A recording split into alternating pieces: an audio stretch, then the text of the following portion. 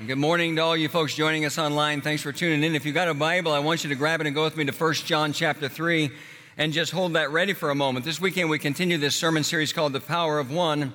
More than anything else, this series is about living intentional lives.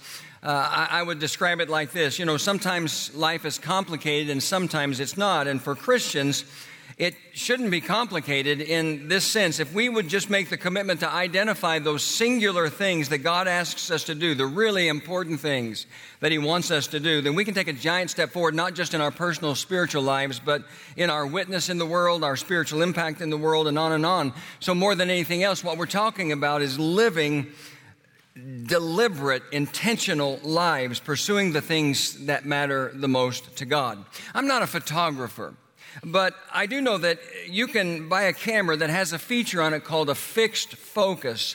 And when you have a fixed focus, that means the lens is automatically going to be able to identify and zero in on the subject of the photograph to make sure that the subject is a sharper image than all the other objects that are in the picture.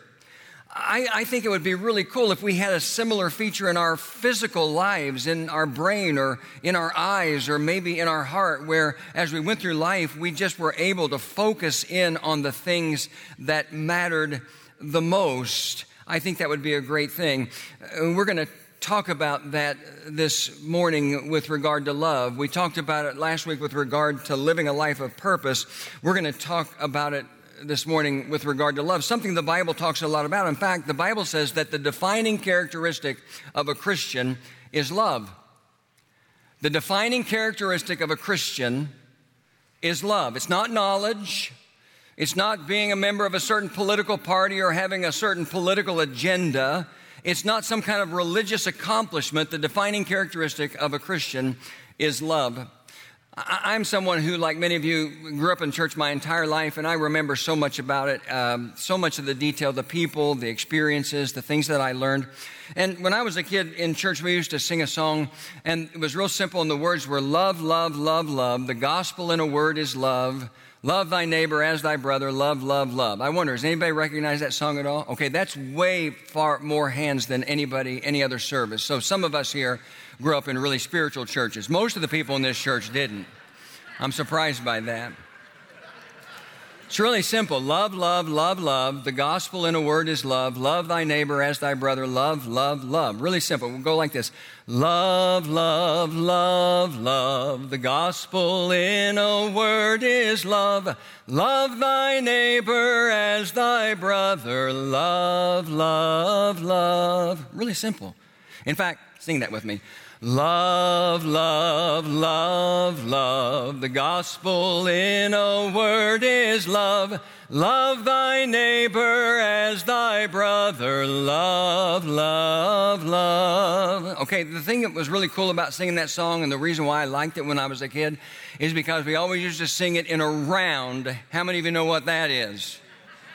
Whew, thank heaven. You know, Kim Tabor did tell me before the service that this was the smartest crowd. She did say that to me. I didn't even try this last night. I took one look at that group of people and said, forget it. We did pretty well at 9:15, but this obviously is the smartest crowd, okay? Well, it's maybe the dumbest thing I've ever done, but we're going to try it. But before we do, let's sing it. It's so short. One last time to ingrain it in our minds. You ready? Love, love, love, love. The gospel in a word is love. Love thy neighbor as thy brother. Love, love, love. Okay, here's how you sing it around. I'm going to start with these two sections and everybody up on the shelf right up here, okay? And you're going to start and you're going to sing love, love, love, love. The gospel in a word is love. Now, you are the key. Everything hinges on you, okay? Because you got to keep singing. Okay, love thy neighbor as thy brother, love, love, love. Because I'm going to go over here and I'm going to start them, okay? And they're going to be singing the opposite part that you are. So if you stop, then everything's done. We're going to fold up and go home, okay? Because I don't think I won't have the heart to go on, all right? So, and here's what we're going to do. Once you start singing, wherever you start singing, we're just going to sing it 3 times, okay? So when you finish your 3rd time, you stop right where you are, okay? Are you guys good over there? All right. Here we go. Love, love, love, love. The gospel in a word is love. Love, love, love, love. The gospel in a word is love. Love neighbor as thy brother. Love. A word is love. Love. Love, love. The gospel in a love thy neighbor as thy brother. Love, love, love. This is it. Love thy neighbor as thy brother. Love, love, love. Woo! Wow. You were the best. That was awesome. Now, here's the deal about that song, okay? The song itself is outdated. The style of singing is outdated, but the message will never be outdated. Somebody say amen to that. The defining characteristic of the Christian life is love. We may want to make it about other things, but it always has been and always will be love. And just so there's no question about what that love is supposed to look like, there's a great story in the Gospels that makes it clear. It's found in more than one of the Gospels, but we'll talk about it for just a moment from the perspective of the Gospel of Mark. One day, a teacher of the law, an expert in the law, comes to Jesus and he asks this question. This is Mark 12:28. Of all the commandments, which is the most important? And here's how Jesus responds. This is Mark 12, verses 29 through 31. The most important commandment is this. Listen, O Israel, the Lord our God is the one and only Lord. And you must love the Lord your God with all your heart, all your soul, all your mind, and all your strength. The second is equally important. Love your neighbor as yourself. And then Jesus says, no other commandment is greater than these. And so this is what this love looks like, this love that we're talking about. Jesus says, first, you need to love God with everything. Everyone say everything. Everything you've got. Everything. Nothing's held back. You love God with everything you've got. Now, I don't think that that's a difficult thing to understand. Everybody understands what that means. It's very clear. Our first priority as Christians in life is to love God. But then Jesus goes on to say that we're also to love our neighbor as ourselves. And honestly, friends, this is where we sometimes drop the ball. Even though Jesus says this second commandment of loving your neighbor as yourself is equally as important as the first one. In fact, Jesus literally said, after he said to love God with everything that you have, he said the second is equally important. Equally important, love your neighbor as yourself. And listen, this command from Jesus, this instruction from Jesus to love your neighbor, to love one another, it's a consistent teaching. It's a consistent theme all throughout Jesus' life. In fact, one of the most memorable moments in Jesus' life came sometime later. It was he and his disciples alone in a room. It's shortly before Jesus is going to be betrayed and arrested and taken off to be falsely accused and tried and crucified on a cross. He knows he's spending his last precious hours with the disciples. And at one point in the evening, as they were gathered together in that room, he says these words to them. This is John 13:35. Your love for one another will prove to the world that you are my disciples, that you are my followers. That's how it reads in the New Living Translation. I relate to it better in the NIV Bible, where Jesus just says, by this all men will know that you are my disciples if you love one another. Now here's the deal. I said this a moment ago. Oftentimes, we can be guilty of trying to make our primary identification as Christians in the world about something else. And that could be anything. It could be any number of religious activities, to any number of religious pursuits, the keeping of rules, and on and on and on. But as far as Jesus is concerned, when it comes to our lives as Christians, it's all about love. Love for God first, but love for others as well. And here's what we need to understand beyond that. When the Bible talks about loving God and loving others, the Bible's not talking about two different kinds of love. When Jesus says that first we love God and then we love our neighbor as ourselves, he's not talking about two different kinds of love. Listen, friends, he's not even talking about two different levels of love. It's the same thing. And I can say that with certainty because when I read this in my Bible, no matter what translation it is, the Greek word that's used in the original language for love, whether it's love for God or love for our neighbor, is the exact same word. It's not two different kinds of love. It's the Greek word agapao. And here's what that means. It means our love for God and our love for our neighbor is the same in that it is a choice we make, a purposeful, intentional, and active choice that we make. It's not just emotion, it's not just sentiment, it's a measured choice. Now again, our love for God is to be first above everything else, but the love we show to our neighbor, and remember, Jesus taught us in the parable of the Good Samaritan that our neighbor is pretty much everyone that we meet, especially everyone that we meet with a need. Our love for our neighbor is not a lesser quality of love, not lesser than the love that we have for God. And here's the reason why. Because the love that we show to our neighbor, the love that we show to other people is a reflection of the love that we have for God. Think about that for a minute. I mean, that's pretty significant. The love that we show for our neighbor, the love that we show for others is so incredibly important because it is a reflection of the love that we have for God. And so if we ignore our neighbor, for example, what does that say about our love for God? Well, I want to talk to you for a few minutes about what it looks like to love your neighbor, what it looks like to live your life in a way where the defining characteristic of your life of faith is your love for other people. And I'm going to do that by using a passage in 1 John chapter 3. And so if you got your Bible open there and you're able, go ahead and stand with me for the reading of the scripture. Now, before I read it, I'm going to tell you, I've got my New Living Translation Bible here today, which is different than what I've used for years and years and years. In fact, last week I used this. I went home and we have family lunch every Sunday, and we were sitting around the table, and about 3 minutes into lunch, my daughter Tricia was sitting on this side of the table. I was sitting at the head of the table, said, I would like to issue a formal protest against the New Living Translation Bible. I told that story last night, and somebody over here said, amen, really loud. Well, here's the deal, okay? I mean, honest transparency. My New International Version Bible is literally falling apart. I have so many pages in the Bible that are no longer attached to the cover and the binding that I'm afraid I'm going to lose pages out of the Bible. So the good news is I found somebody who can rebind my Bible, and that's about to happen, but it will be a little bit of time before I'm back with the NIV Bible.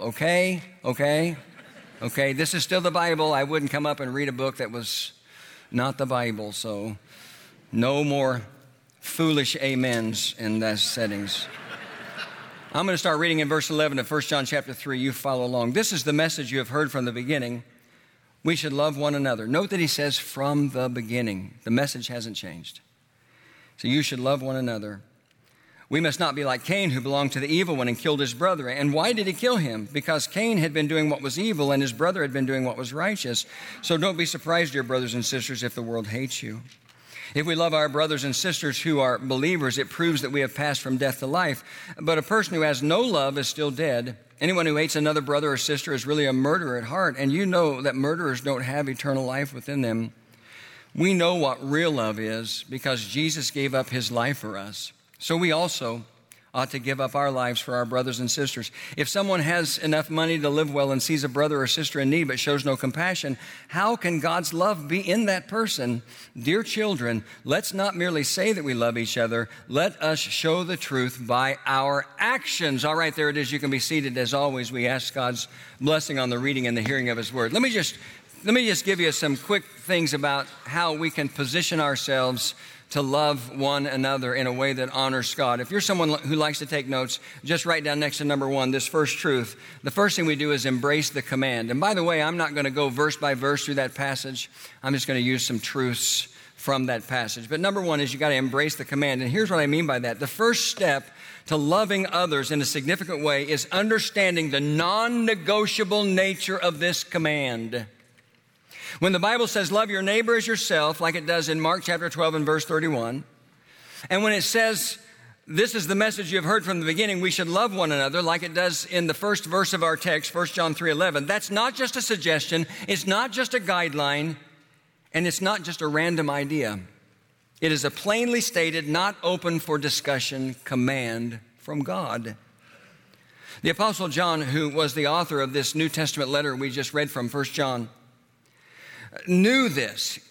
He received this truth directly from Jesus. That's why he wrote what he did as we begin our text in verse 11. This is the message you have heard from the beginning. We should love one another. John got that message directly from Jesus. John was there in the room the night Jesus spoke those words from John 13:35 when he said, "Your love for one another will prove to the world that you are my disciples." He was there. He heard Jesus say that with his own ears. He's the one who recorded Jesus' word in his gospel, the Gospel of John. And in case you don't know or you don't remember the setting where Jesus spoke those words, when he said that the whole world's going to know whether or not you're real Christians, whether you're followers of mine based on your love for one another. In case you don't know or you don't remember the setting for that, that was when Jesus was having a last meal with his disciples, and he got up from the table at one point in the meal, and he wrapped a towel around his waist, and he went around the table person by person by person, and he washed their feet. Do you remember that story? Every one of them, even Judas. And Jesus knew what Judas had already done and what Judas was about to do in his betrayal. And he washed Judas's feet just like he did John's. I love that story. I love the way the Gospel of John in the 13th chapter begins. And honestly, I love the way it begins the most in the way it's written in the NIV Bible. And so let me just put the words of John chapter 13, verses 1 and 2 up on the screen, because this is how John begins to record that event. It was just before the Passover feast. Jesus knew that the time had come for him to leave this world and go to the Father. Now note this next line. Having loved his own who were in the world, here's my favorite part, he now showed them the full extent of his love. And the very next thing that happened, friends, is Jesus got up and he wrapped that towel around his waist and he began to wash their feet. And so John was there. He had that experience of seeing Jesus do that. And then he had the experience of hearing Jesus say, "This is how the whole world is going to know you're my disciples, if you love one another." Let me ask you a question. Do you think any of the disciples from John all the way down, do you think any of them ever forgot anything about that night with Jesus? Do you think they ever forgot any detail, not one single detail of that last meal with Jesus, where he washed their feet?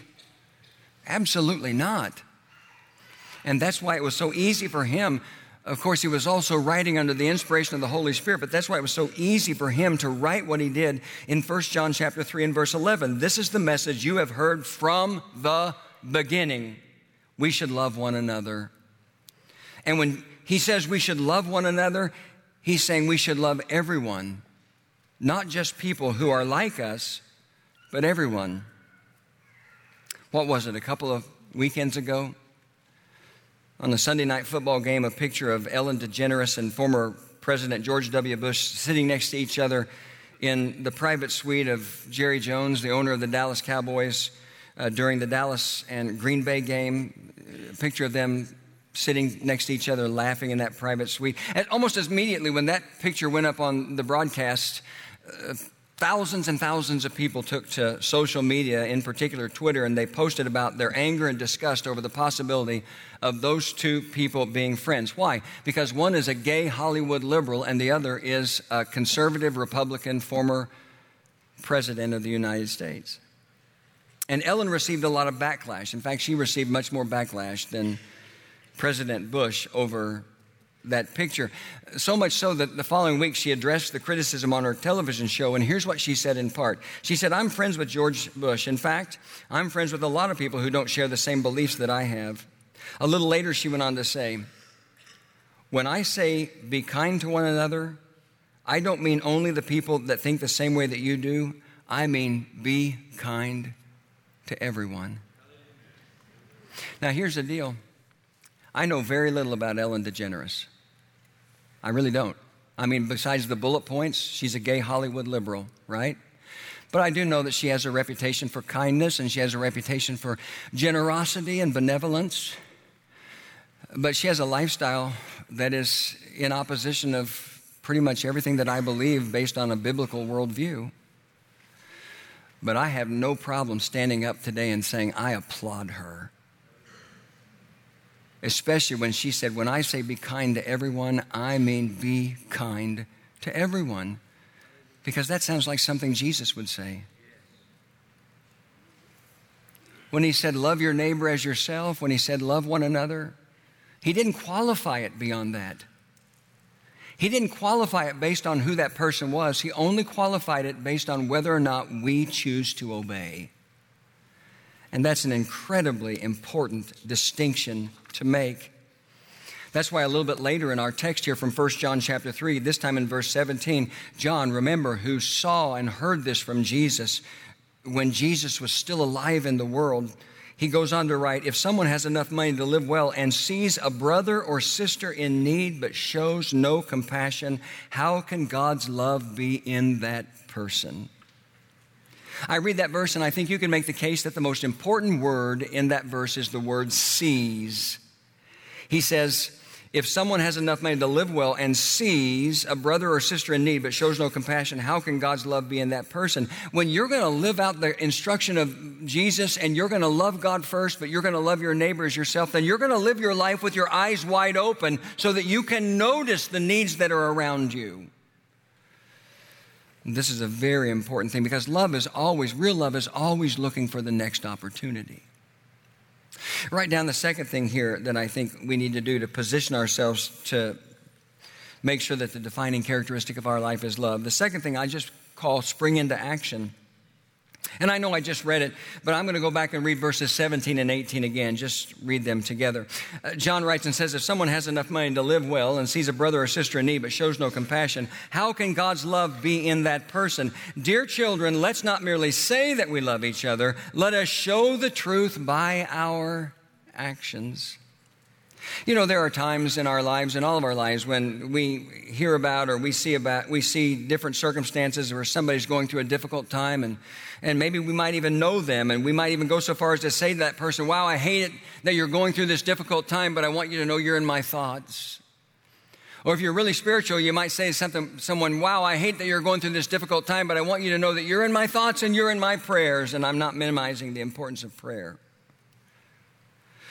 But if we take to heart what John wrote there in verses 17 and 18, what we just read, then when we see or discover the different struggles that someone is facing, we need to spring into action by being willing to do whatever we can to help. We should always be willing to pray for people, but we should also leave room for the possibility that we might be the answer to the prayer. You might be the answer to someone's prayer when they're going through a difficult time in their life. That's one of the reasons why I love Change for $1.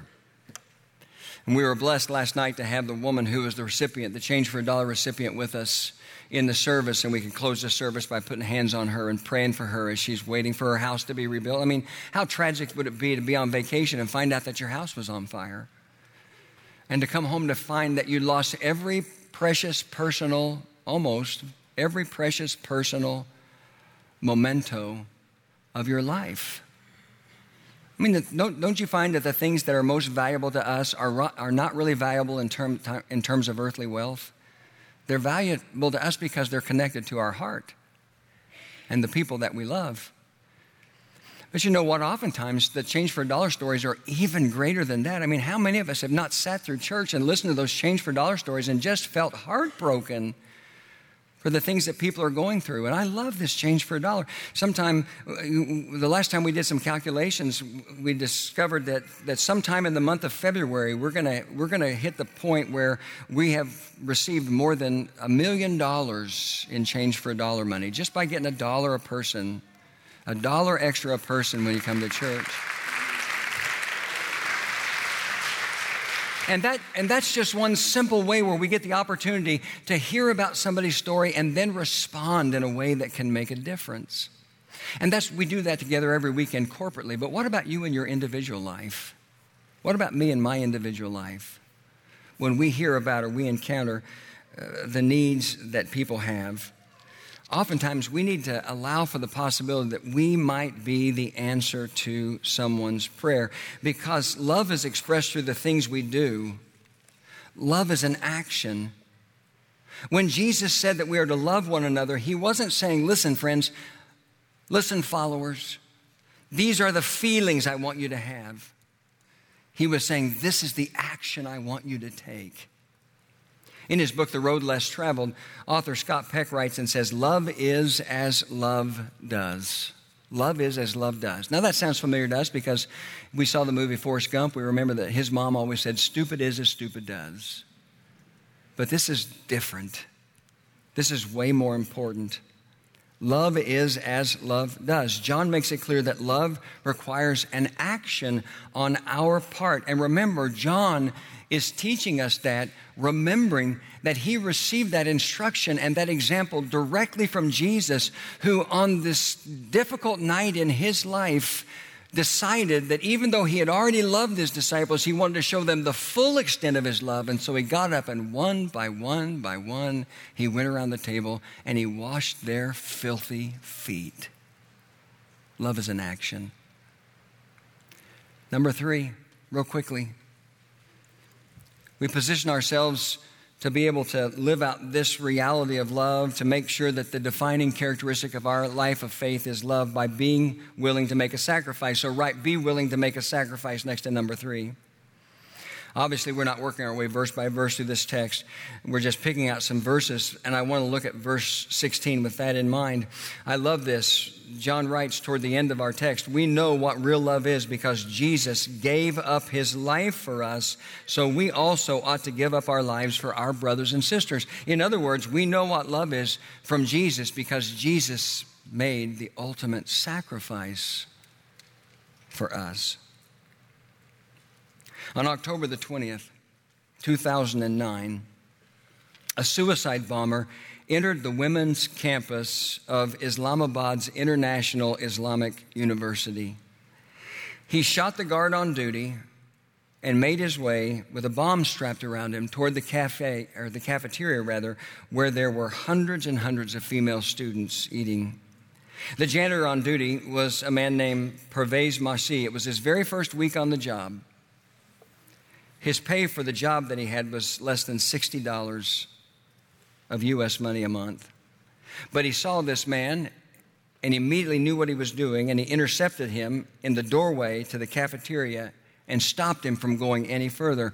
When he intercepted the man, the terrorist detonated his bomb, and he killed himself, he killed the janitor, Pervez Masih, and he killed 3 other people. Had he made it into the cafeteria, the death toll would have been in the hundreds. The results would have been catastrophic.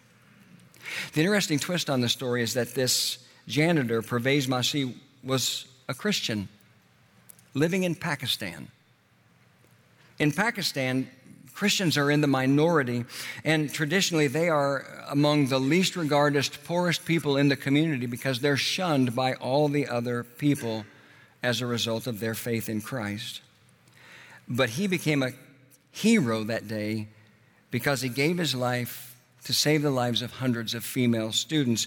One professor said it like this: he rose above the barriers of caste, creed, and sectarian terrorism. Despite being a Christian, he sacrificed his life to save the Muslim girls. Another student, a woman who was in the cafeteria that day, whose life was saved, said this to the reporters: he's now a legend to us. It's a tragic, tragic story. But at the same time, it's a great story because he was a great man.